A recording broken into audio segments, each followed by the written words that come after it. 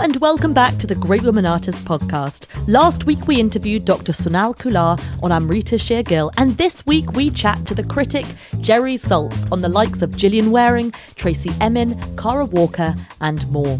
But before we get to this, I am delighted to say that this episode is generously supported by Christie's Auction House, who are inviting you to see history in a new light with their auction series Classic Week, celebrating art from antiquity to the 20th century.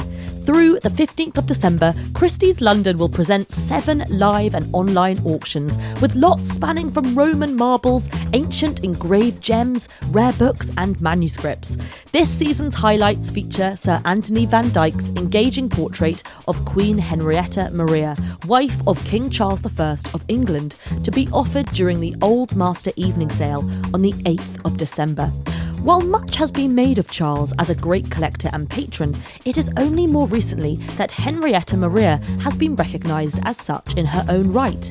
In many ways, she can in fact be said to have been a more independent-minded champion of the arts than her husband, with a broad interest that encompassed theatre, music and literature, as well as contemporary visual arts. She regularly took part in court masques and was responsible for 2 of the most important decorative schemes of the day: the new chapel at Somerset House, then Denmark House, and the completion of the Queen's House in Greenwich. As usual, with all Christie's exhibitions, you can view all this and more in person at their headquarters in London, with free entry from the 2nd of December onwards. Visit Christie's.com for more information on Christie's Classic Week auctions, and I hope you enjoy this episode.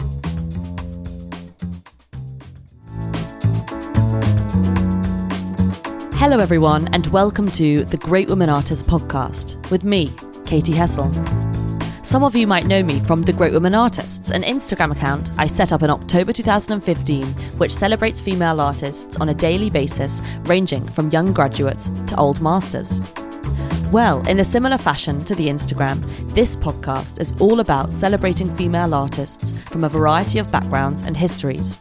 And I'm so excited to be interviewing artists on their career, or artists, writers, curators, or general art lovers on the woman artist who means most to them. What I want this podcast to do is celebrate female artists in all different capacities, so you, the listener, can gain a look into the greatest female artists working now or from art history. I am so excited to say that my guest on the Great Women Artists podcast is one of the most well-known and prominent art critics of the 21st century, Jerry Saltz. Since the 1990s, Saltz has been an indispensable cultural voice and has attracted an enormous following of contemporary readers. Only beginning to write at around 40 years old, when he was still a long-haul truck driver, Saltz is now the senior art critic for New York Magazine and its entertainment site Vulture. In 2018, he won the Pulitzer Prize for criticism and had twice been nominated when he was the art critic for The Village Voice between 1998 and 2007.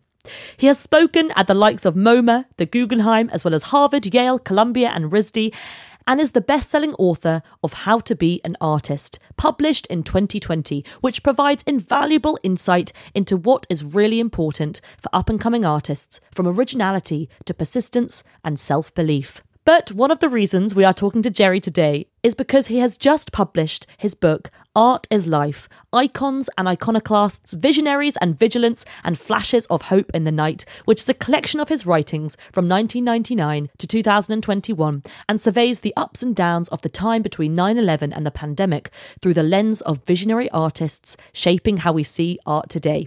Jerry Saltz, welcome to the podcast. How are you doing today? Huge honor to be here, Katie. I love listening to your podcast because already I'm caught up in your energy and trying to equal it. So I'm well, I'm in New York. Anything on this earth is better than writing. So I'm kind of in a state of bliss. Wonderful. We could have an hour where we do not even think about writing. But Jerry, it's such an honour to have you on the podcast, really, because I have grown up and been shaped by your criticism. And I know that I speak for many people, but you really have given so many of us permission to have a crack at art writing, to take it on. And I discovered you when I was a teenager, and all me and my friends, we used to follow you on Twitter and Facebook, and it was so exciting. I think we were just so energized by what you had to say about art. But today we are speaking to you, obviously, in 2022, and this is a transformational era. And in the book, you argue for a new assessment of a generation of artwork produced amid, in your words, a continual state of emergency. What can art and art criticism give us in a time like today? First of all, it can give us who we really are. The job number one of critics and artists, Katie, is to be able to embed thought in material. All of us in the United States, certainly, from the contested election of Bush versus Gore to 9/11 to the Bush-Cheney war machine to the long American night maybe ending around the election of Obama and the arc of history moving towards justice, to the re-onset of the long American night in the Trump years, to the contested election of 2020, to the double pandemic, which we'll get into. All art has been made under, like you say, a condition of emergency. That means even if you're an artist who only makes still lifes or landscapes, the deep content of now is embedded in your work. You do not have to fret if you're political or relevant enough. I would say, in fact, the most obvious work is the least relevant. So I would say that art can change the world only insofar as art embeds itself in other people, and other people can then change the world. So I have a great faith in it. You have to understand before I finish this, I'm a geezer. I'm 71 years old. I'm from a former world. I'm a true believer. I actually believe that art occupies a sacred space, that art has been with us since the beginning. It has never not been with us. It seems to use us to reproduce itself. All of us in our work, Katie, you, me, everyone, we often think, where did that come from? It's like a ghost chooses you to make the work if you can just get out of your goddamn way. And frankly, anybody listening to this, get to work, you big babies. Surely you can make work at least as mediocre as my work, okay? I don't claim to be a great writer. I'm just writing as hard as I can for the reader, trying to share my own radical vulnerability with anybody that might read me. If I can be this mediocre and dance naked in public and be torn new ones every day. Just this morning, I wrote the word thoughts with a question mark on the Vienna climate protest where they threw a bucket of tar or oil on a Gustav Klimt. All I did was write the word thoughts, and Hyperallergic came on and called me a courtier. So the fuck I know. All I'm trying to do is put it out there. If I can be this mediocre in public, you can. So you can stop listening to the podcast now and get to work, goddammit. So I don't know what I've answered and which question you asked, but I have a lot of faith in art, and I also know it's completely useless in another way. So go on, I'm yammering because I'm alone all the time. Critics never get a chance to talk to anybody. But you're also with art. You're never alone when you've got art. And I have so many thoughts on what you said. First of all, is the fact that, why do we all come to this thing? I don't have like an art family or anything. I just fell in love with this thing as a kid. And I almost can't really describe why I'm so obsessed with it. It's such a bizarre thing, but it's like this urgent desire and need that I need to have in my life. But also, you saying, okay, something's happened in the world. We say thoughts, right?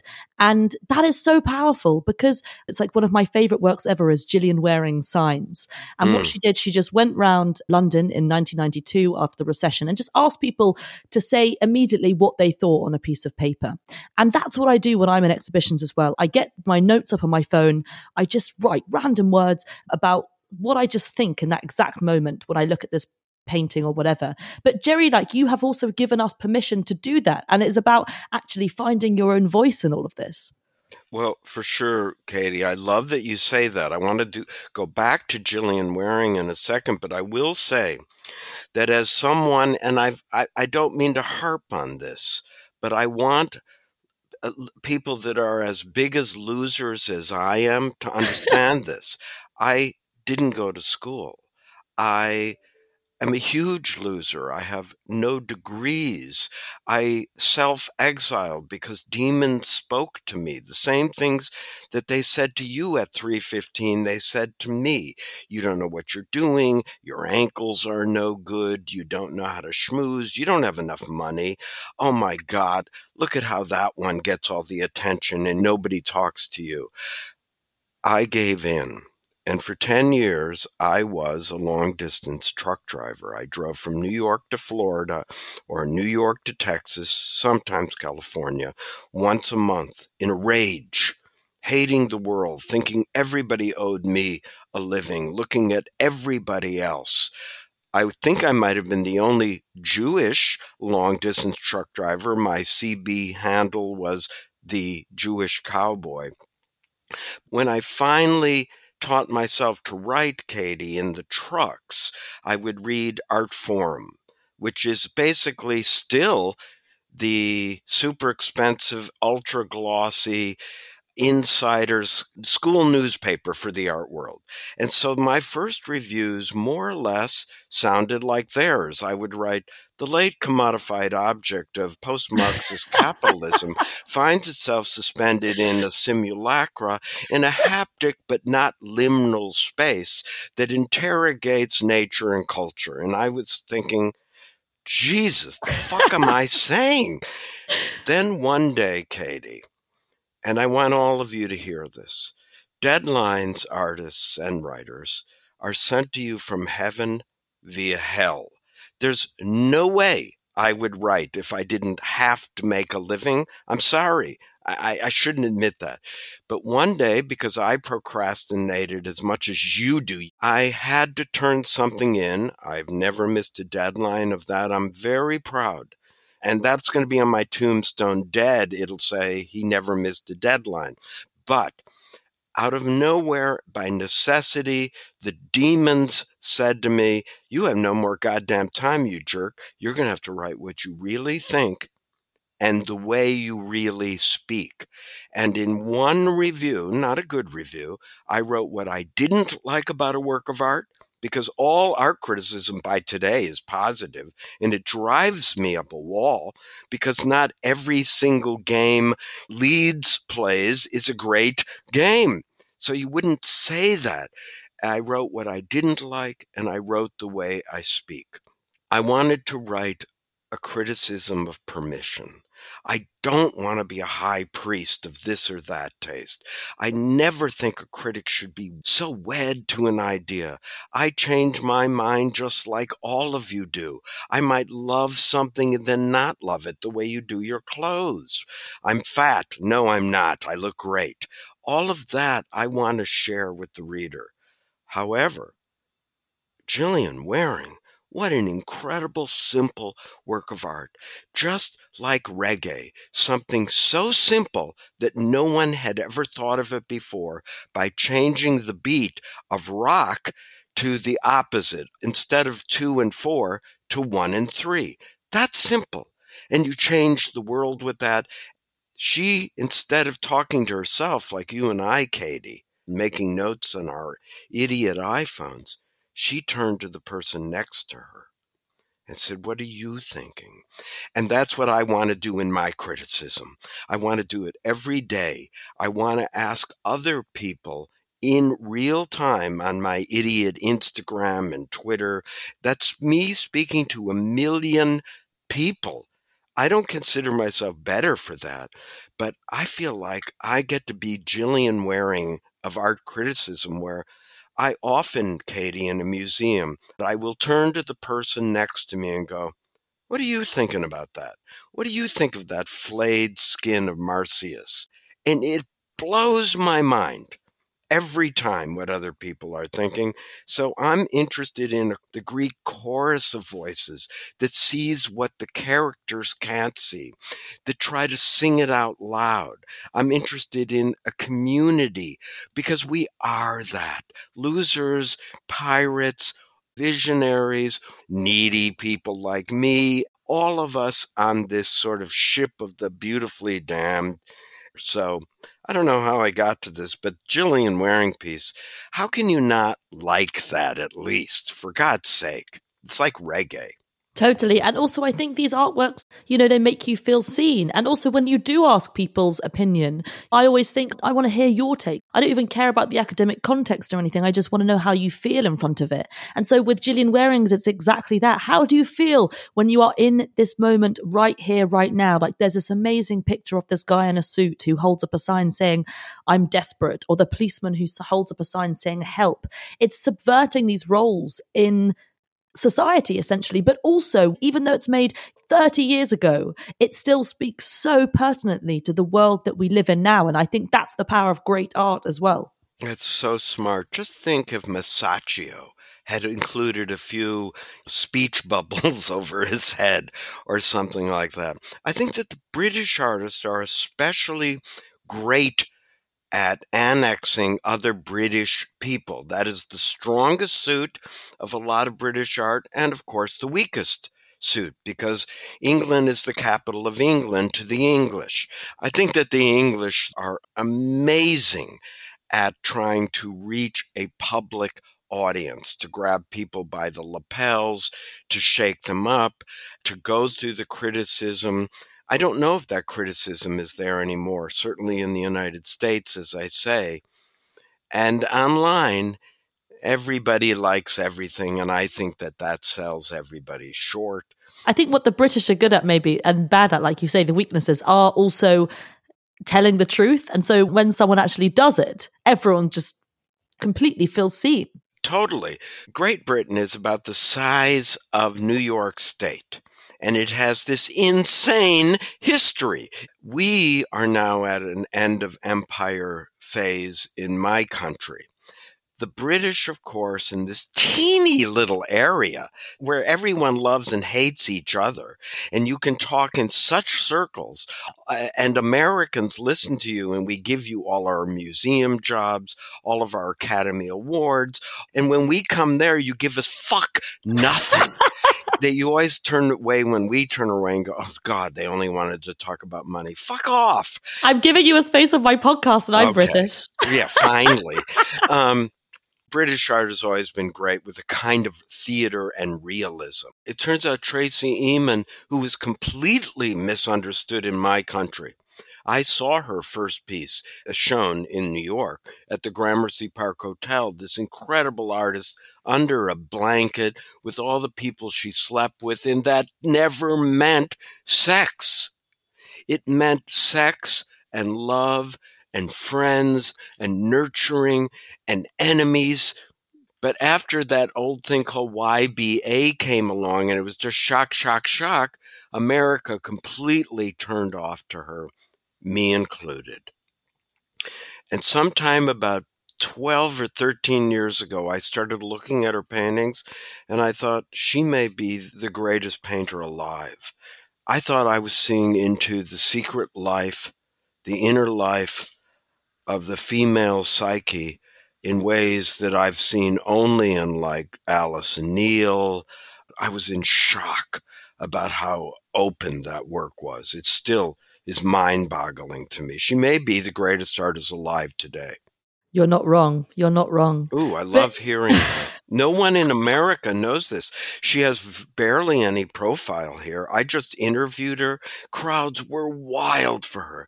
It was like a caged animal was on the stage that I accidentally let out, and it was phenomenal. Amazing, amazing. But in the book, you talk about how every work of art tells a story. And I wanted to know, what is the earliest known work by a woman that we know? My personal theory, first, let's just start with the obvious. Look at the Venus of Willendorf. That's the first, quote, known sculpture that we have. I think it's 40,000 years old. First of all, if you look very carefully at it, it's a woman with great breasts and enormous hips and a tiny head and little feet, as if you might be able to stick it in the sand or next to your pillow or carry it in a pouch. It's small. It's meant to be touched, carried about. But let's go back further, 50,000 years. 51%, which is always the steady percent of the female population, 51% of the hands that we found in caves are women's hands. Everybody was in these caves. We know that women's hands account for half of that men, women, and children were in there. The third most common thing in caves are penises and vulvas. The same thing we all did as kids, like to look up the naughty words, and you kids got to look at naughty pictures. So back to women. The first great women artists were obviously cave painters. Of course, you were part of the same people that had observed mammals for 100,000 years. Those paintings are by men and women. And we also know this because one painter paints over another painter's painting, like, fuck off. I can do this mammal better than you. So this argument about women artists, it's been apartheid for 50,000 years. We all know this. Is it still apartheid? Yes, but much, much less so.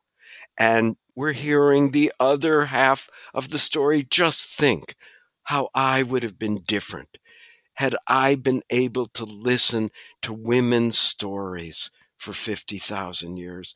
And we've only had those stories, roughly speaking, for a few hundred years, and barely that, and mainly through female authors who instantly changed literature. One night, Mary Shelley wrote a sentence like, "It was a dark and stormy night, and Dr. Victor Frankenstein wanted to create life."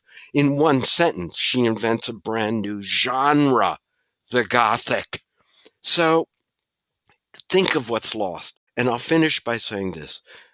We know that only 1% of 1% of 1% of 1% of all art still exists. That much art, 99.999% of all Greek literature, was lost. Now think and talk about women.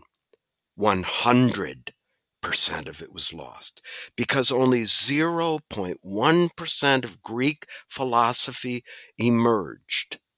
It changed the world.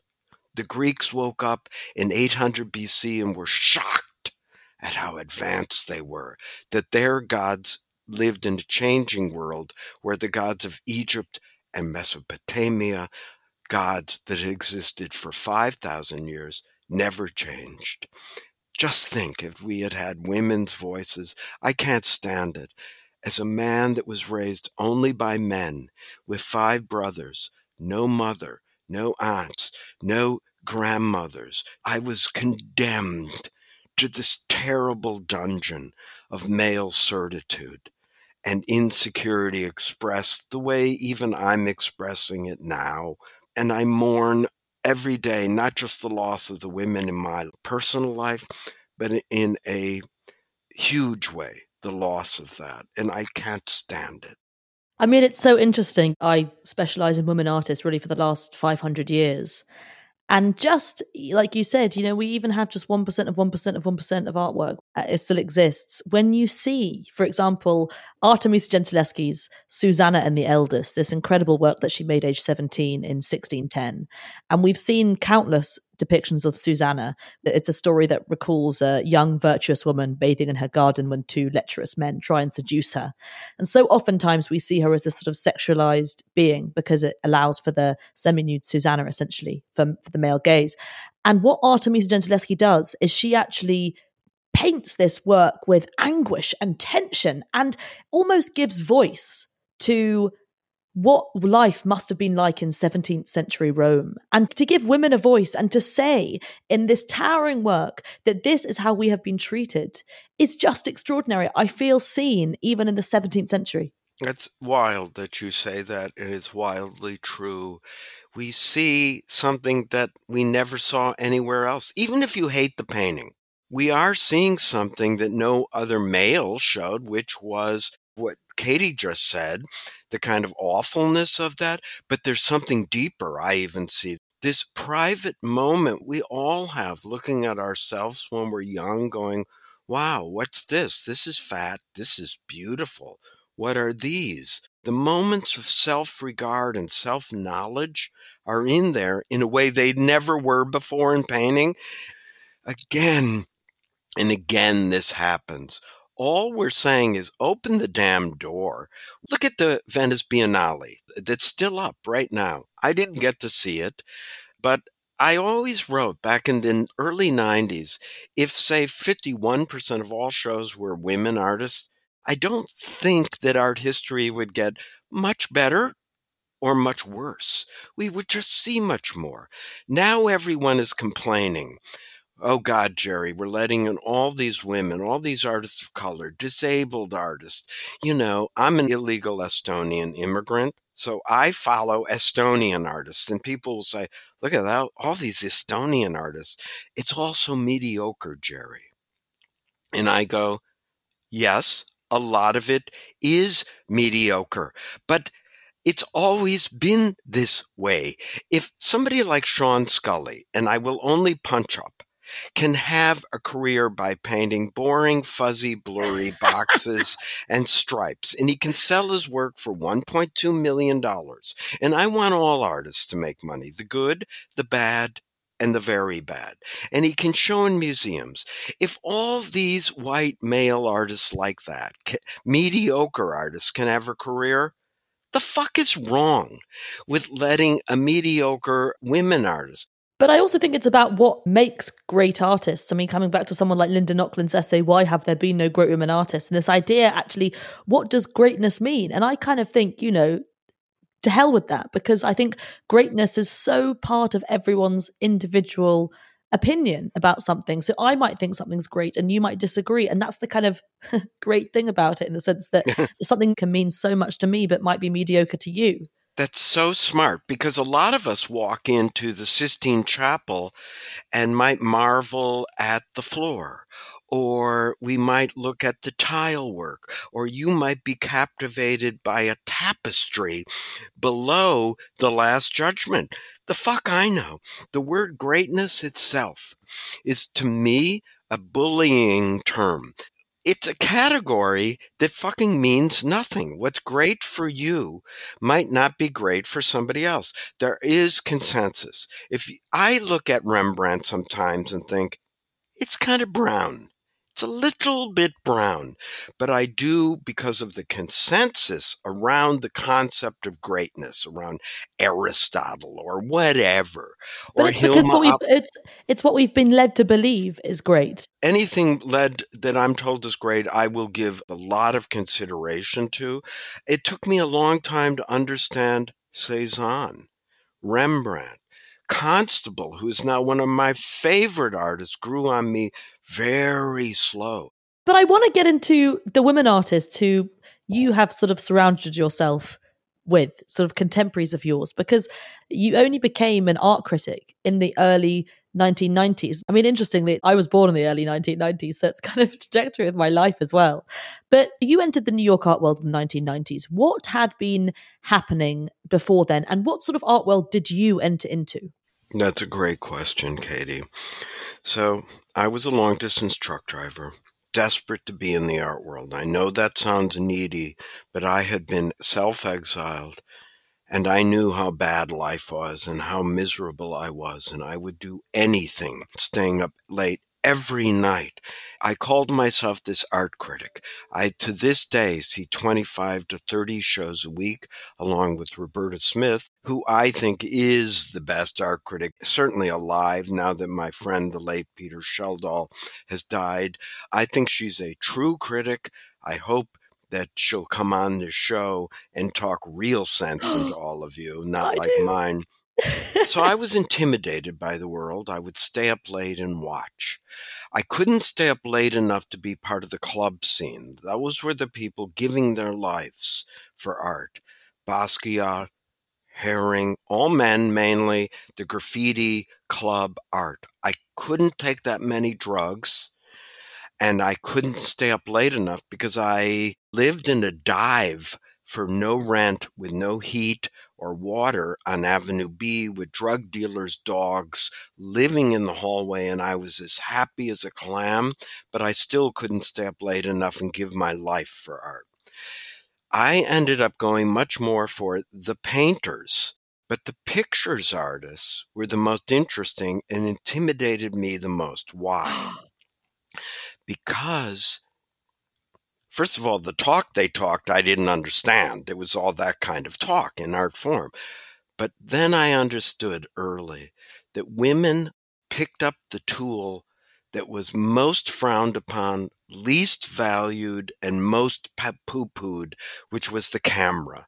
The camera could not make art. It could only make documentary, which was great, great stuff during civil rights, women's rights, queer rights. Women artists picked up this tool called the camera, completely ignored, and created a new form of photography. That's Cindy Sherman, as you mentioned, Barbara Kruger, who, good or bad, and I'm a fan, is probably one of the most influential artists of the 20th century. You and I have clothes influenced by her, all graphics. Sarah Charlesworth, Louise Lawler, many of them are still in play. Why? Oh, because we like old women artists? Bullshit. It's because you've looked at Cindy Sherman 5 million times and she's a shapeshifter. You still don't recognize her. She's still in there. Maybe it's boring. I used to tell her that. You do more shopping and putting on makeup of any artist who's ever lived, and yet you've plumbed waters from the deepest wells. How does that happen? I guess reggae is the answer again. We don't know where that comes from. So that was the art world I moved into. I was intimidated by pictures, but I knew right then that women who were coming from an outsider position, and I'm from Chicago, which is a perennial outsider position. Our great canon is the outsider artists who were never privileged. So anyway, that was the art world I came into, and in the 1990s, the whole world took the stage, and I was there staying up late with them. And British art was no longer relegated to British sculptors. You might hate the YBAs, but they de-islandized England for the rest of the world. Those Frieze kids, Tracey and Sarah, they built England into the world map, and Germany, and then the rest of the continents, and everybody showed up, and it was a fantastic cross scene. Still, of course, there were very few women and almost no artists of color. But I mean, it's so interesting because also I think in the 1990s, that's when everything shifted in terms of like the 1993 Whitney Biennial was this major moment and was argued to have paved the way for American art in the following decades. I mean, could you explain to the audience and me, what was the 1993 Whitney Biennial and what impact did it have? Really interesting that you asked that. I was there at the time, a really, really, really novice rookie art critic. I was just walking around seeing shows. One thing I knew right away, Katie, is that because everyone hated the show, mainly for being quote unquote political, I knew therefore it must be good, or it must not be as bad as other people thought. I don't know what to say about it. All I know is that I had a student at the time up at RISD named Carol Walker.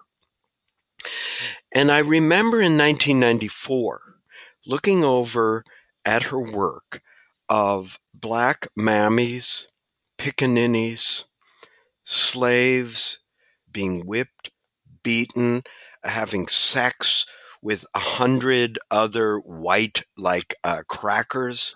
And I remember looking at the student's work thinking, I will never speak to this artist because nothing I could say could equal this kind of sui generis genius. At the same time, I was talking to an artist, Shazia Sikander. I was talking to an ex-student named Julie Meritu. And I just thought, yeah, what the 1993 biennial simply signaled is what I caught on with in 1994, that the wheel was in spin, that nothing was going to hold this back anymore, and I didn't want to be part of a critical wall that held it back. So I'm not answering your question as much as I want to occupy a critical position instead of the one speaking to the many in the pyramidical critical structure, that by the time the internet came along, I accidentally discovered a way to subvert that model of the one speaking to the many on my idiot Instagram, Facebook, and Twitter, where the many could speak to one another. And let us all just talk together and work this goddamn thing out.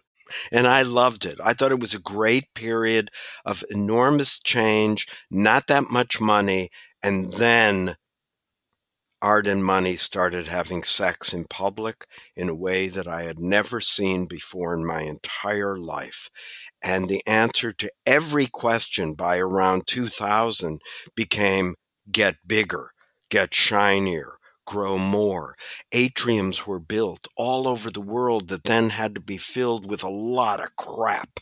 Museums that forgot to build usable space for art, like my beloved Garden of Modernism, the Museum of Modern Art, built $1 billion shiny museum. From the outside, it looks like a nice pharmaceutical company. I'm fine with that. But like most museums, they forgot to build usable space for art. And in the first 5 years, never showed more than 7% of women artists, Katie. I was the only one counting because a critic's job is to notice things and say what they notice.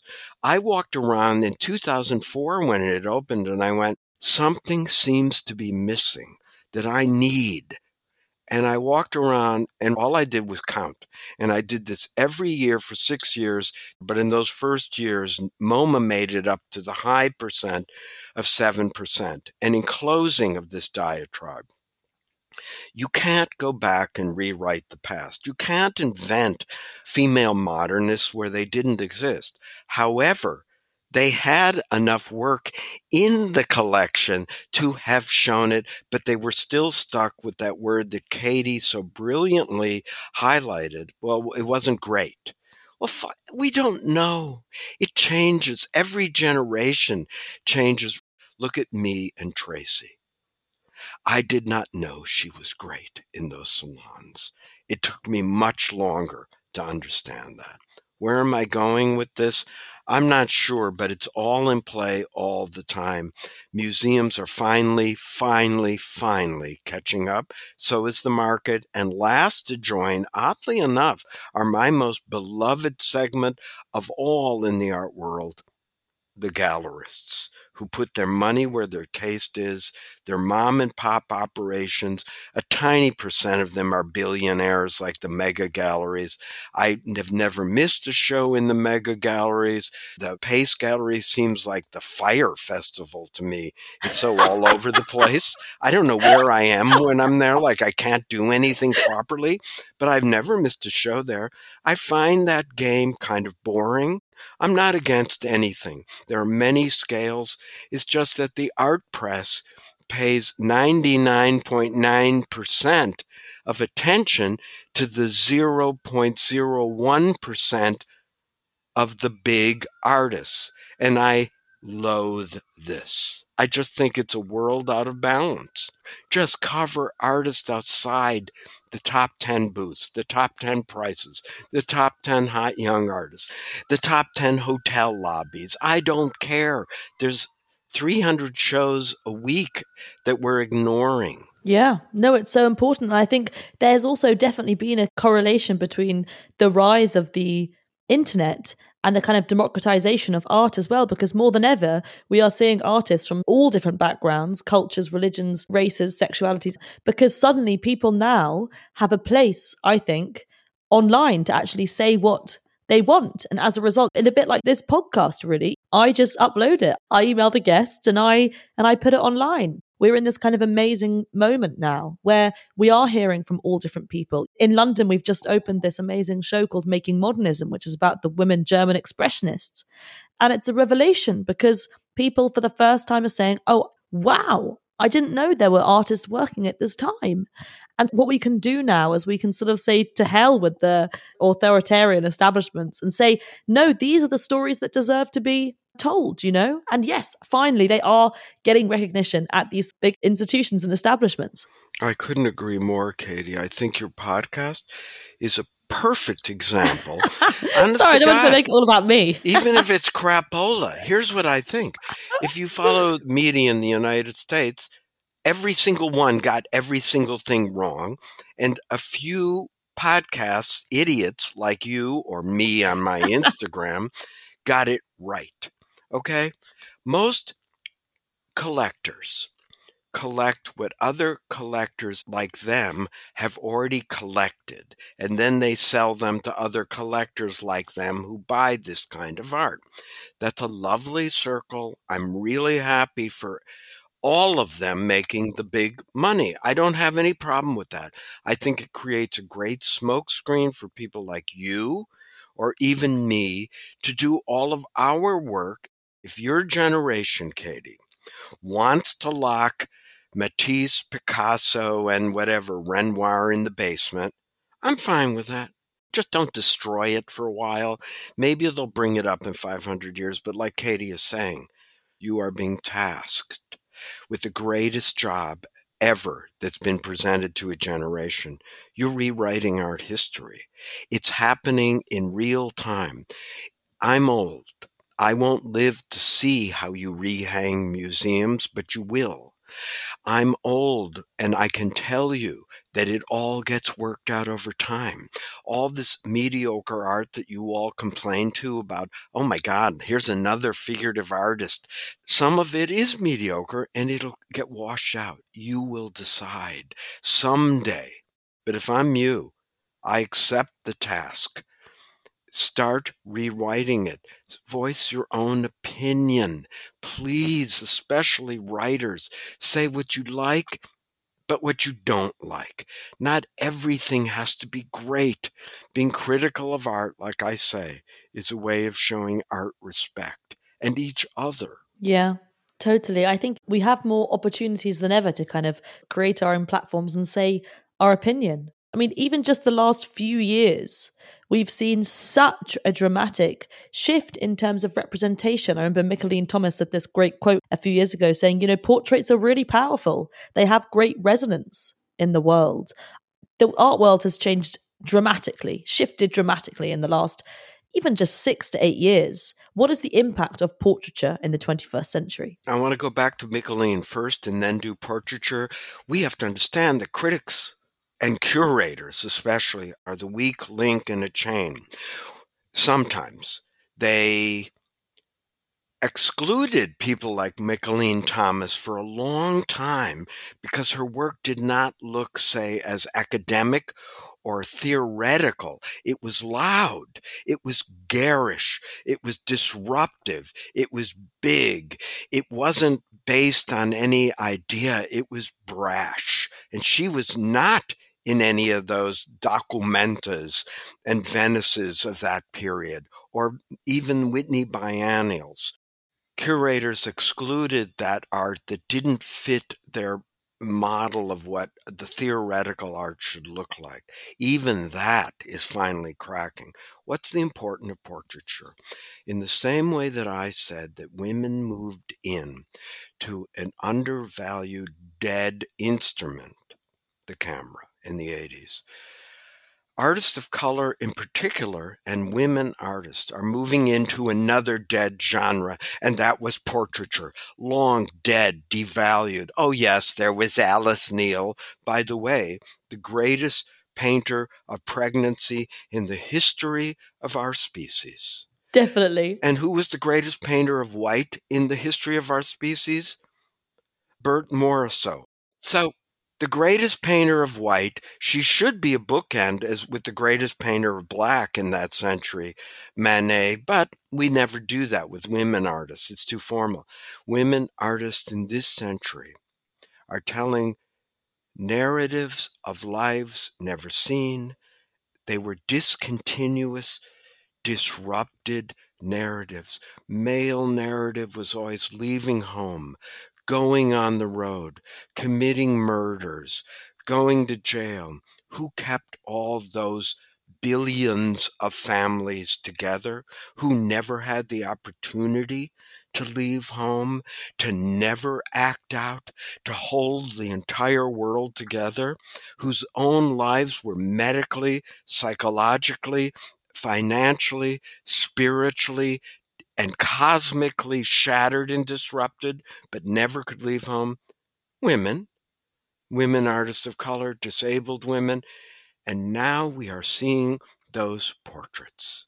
Dolly Parton moved into a genre called country and western. She writes the same 3 chords with the same time signature and writes Jolene. And suddenly we're at the brink of Artemisia Gentileschi's radical female vulnerability. Jolene, please don't take him just because you can. I could never compete with you. I mean, same music, same everything, and a new universe. What changed in that signature to bring you and get uplift? Women artists and artists of color and other artists are moving into these skyscrapers that, of course, academia says the author is dead soon as women and artists of color showed up. Of course, academia said painting is dead soon as women painters showed up. Like Katie says, don't listen to them. They're only people that are listening to other people like them, who've listened to other people like them, who read translations of 80s French theory in English. So none of it is real. Pay attention to this dead genre, my loves. Not all of it's going to be good. 85% of the art made in the Renaissance was crap. We just never see it. It's been filtered out. 80% of all art that you see in Mayfair or Chelsea is crap.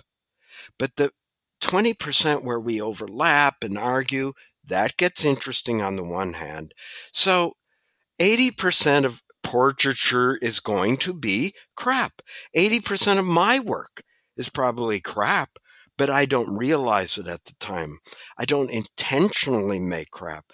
So look at this boring genre, dead genre, completely dead. Portraiture, figurative painting, academic painting. Blech! Really bad, and it's alive again, just like Mary Shelley, you idiots. Jerry Saltz, thank you so much for this incredible conversation. I mean, seriously though, because it is about saying, actually, what do you want? You know, coming back to our first question and answer, what do you think is great? You know, who cares what people have told you? It's like, I didn't study any women artists at school or university. And then I had this epiphany and I was like, right, I'm going to go out and do it myself. I always think use whatever resources you have around and make something of yourself, because chances are, if you believe in something, someone else will. I love that you're saying it. What you're saying is, if you build it, they may come. Yeah, they will. But Jerry, as this is the Great Women Artists podcast, we do always ask our guests, if there was a woman artist now or from history who you'd most like to meet, who would it be and what would you say to her? God, that's kind of so breathtaking to me as somebody raised without a mother. Okay? And that to me is my normal, if you know my story. It's just my normal, the same way all of us are partly formed by our traumas, and that's your normal. It moves me so much to even think that I don't know. I would want to go into the American South and see all the women of color who had to stay home and made something that no longer exists, that was lost. Drawings, paintings, tapestries, anything. I would want to surround myself and say, what was this lost Greek poetry that the world will never know? So I'm a loser. Why don't you kill me? So there you are. Thank you, Great Women Artists Podcast. Thank you so much, Jerry Saltz, for coming on the podcast today. Thank you all so much for listening to this episode of the Great Women Artists Podcast with the brilliant Jerry Saltz. I am just in awe of his take on criticism, but also insights into the likes of Gillian Waring, Cara Walker, and Tracey Emin. As always, I have linked to everything in the show notes. This episode was sound edited by the brilliant Nada Sminelic, and research assistant was Viva Ruggi. And if you have been enjoying these episodes, please do rate and review, as it helps others find us. And we'll see you next week for a very special 100th episode of the Great Women Artists Podcast with me, Katie Hessel.